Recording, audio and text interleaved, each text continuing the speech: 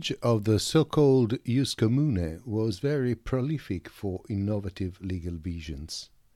Some of them had a very long story. The medieval jurists found a solution to frame rights and relationships at law, and those solutions became a shared heritage of legal knowledge for centuries, sometimes until today. Other legal constructions went more or less forgotten. Some were harshly debated among the scholars. The use of the dialectical method, gathering authoritative arguments for the possible solution of a case, determined a mixture of the different complexes of laws that formed the system. To support an idea, the good lawyer had to be able to delve into Roman law, canon law, and feudal law texts in search of the best arguments. This produced a real mixture of principles having different origins, and from this mixture arose a number of important legal concepts, some of which we use still today. Take, for example, the personality of non-human entities. In the Roman law, as presented by Justinian, the subjects of rights were almost only human individuals. Only in a couple of cases the law acknowledged personal rights to other entities. At public law, there was the imperial fiscus, that was presented as owner of goods and money. Also, the cities had some properties. But at private law, it was very difficult to assign properties and rights to abstract entities, as it is the case today, let alone the idea that those entities could make agreements, conclude contracts, and act on the market as if they were human subjects who can express a will. The problem was that since the age of Constantine, there were a number of non-human entities which were increasingly gathering a vast amount of money and land. The churches, the monasteries, other so-called pie causae, which today are still called charities at English law, had got a great share of the land in Western Europe. They had vassals, dependent peasants, they received grants, they made contracts of lease.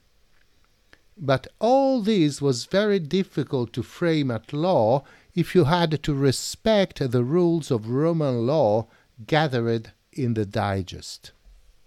At canon law, on the contrary, the rights of the ecclesiastical institutions were foreseen. When the legal culture merged together canon law and Roman law, the jurists used a Roman law concept to frame the legal personality of the churches. At Roman law, in fact, there were plenty of cases in which the force of the law could create a fictive reality. The adoption created filiation where it did not exist. The civil death pretended that one who was alive was dead, and so on for dozens of fictions. To pretend that an entity was a legal subject comparable to a person, a great canonist, Sinibaldo Fieschi, who became later Pope Innocent IV, introduced the idea of a persona ficta, a fake, artificial person who could act as if it was a human subject. To express its will, a persona ficta had a representative, a person who spoke in the name of the institution he represented. This is what happens still today, when you have a chief executive officer who is entitled to manage the property of a company and to conclude contracts in its name. At the time, it was an abbot, a bishop, or another officer in charge who could act in the name of the church by respecting the decisions taken by a council of advisors who formed the will of the institution by voting. Also, the principle of majority was introduced in the late Middle Ages to deal with the case of different opinions in the council. Invented to frame at law the economical activities of the churches, this system applied soon to other entities, the corporations, made of laymen gathered to protect their interests. One of those corporations was the university itself. Others were the unions of workers. Still others were commercial companies, often built on a customary base. But also, very basic legal concepts were shaped for the first time in the age of the Ius Commune. Another example, the whole set of principles which rule the court procedure was formed merging elements of the Roman process with rules embedded in the canon law.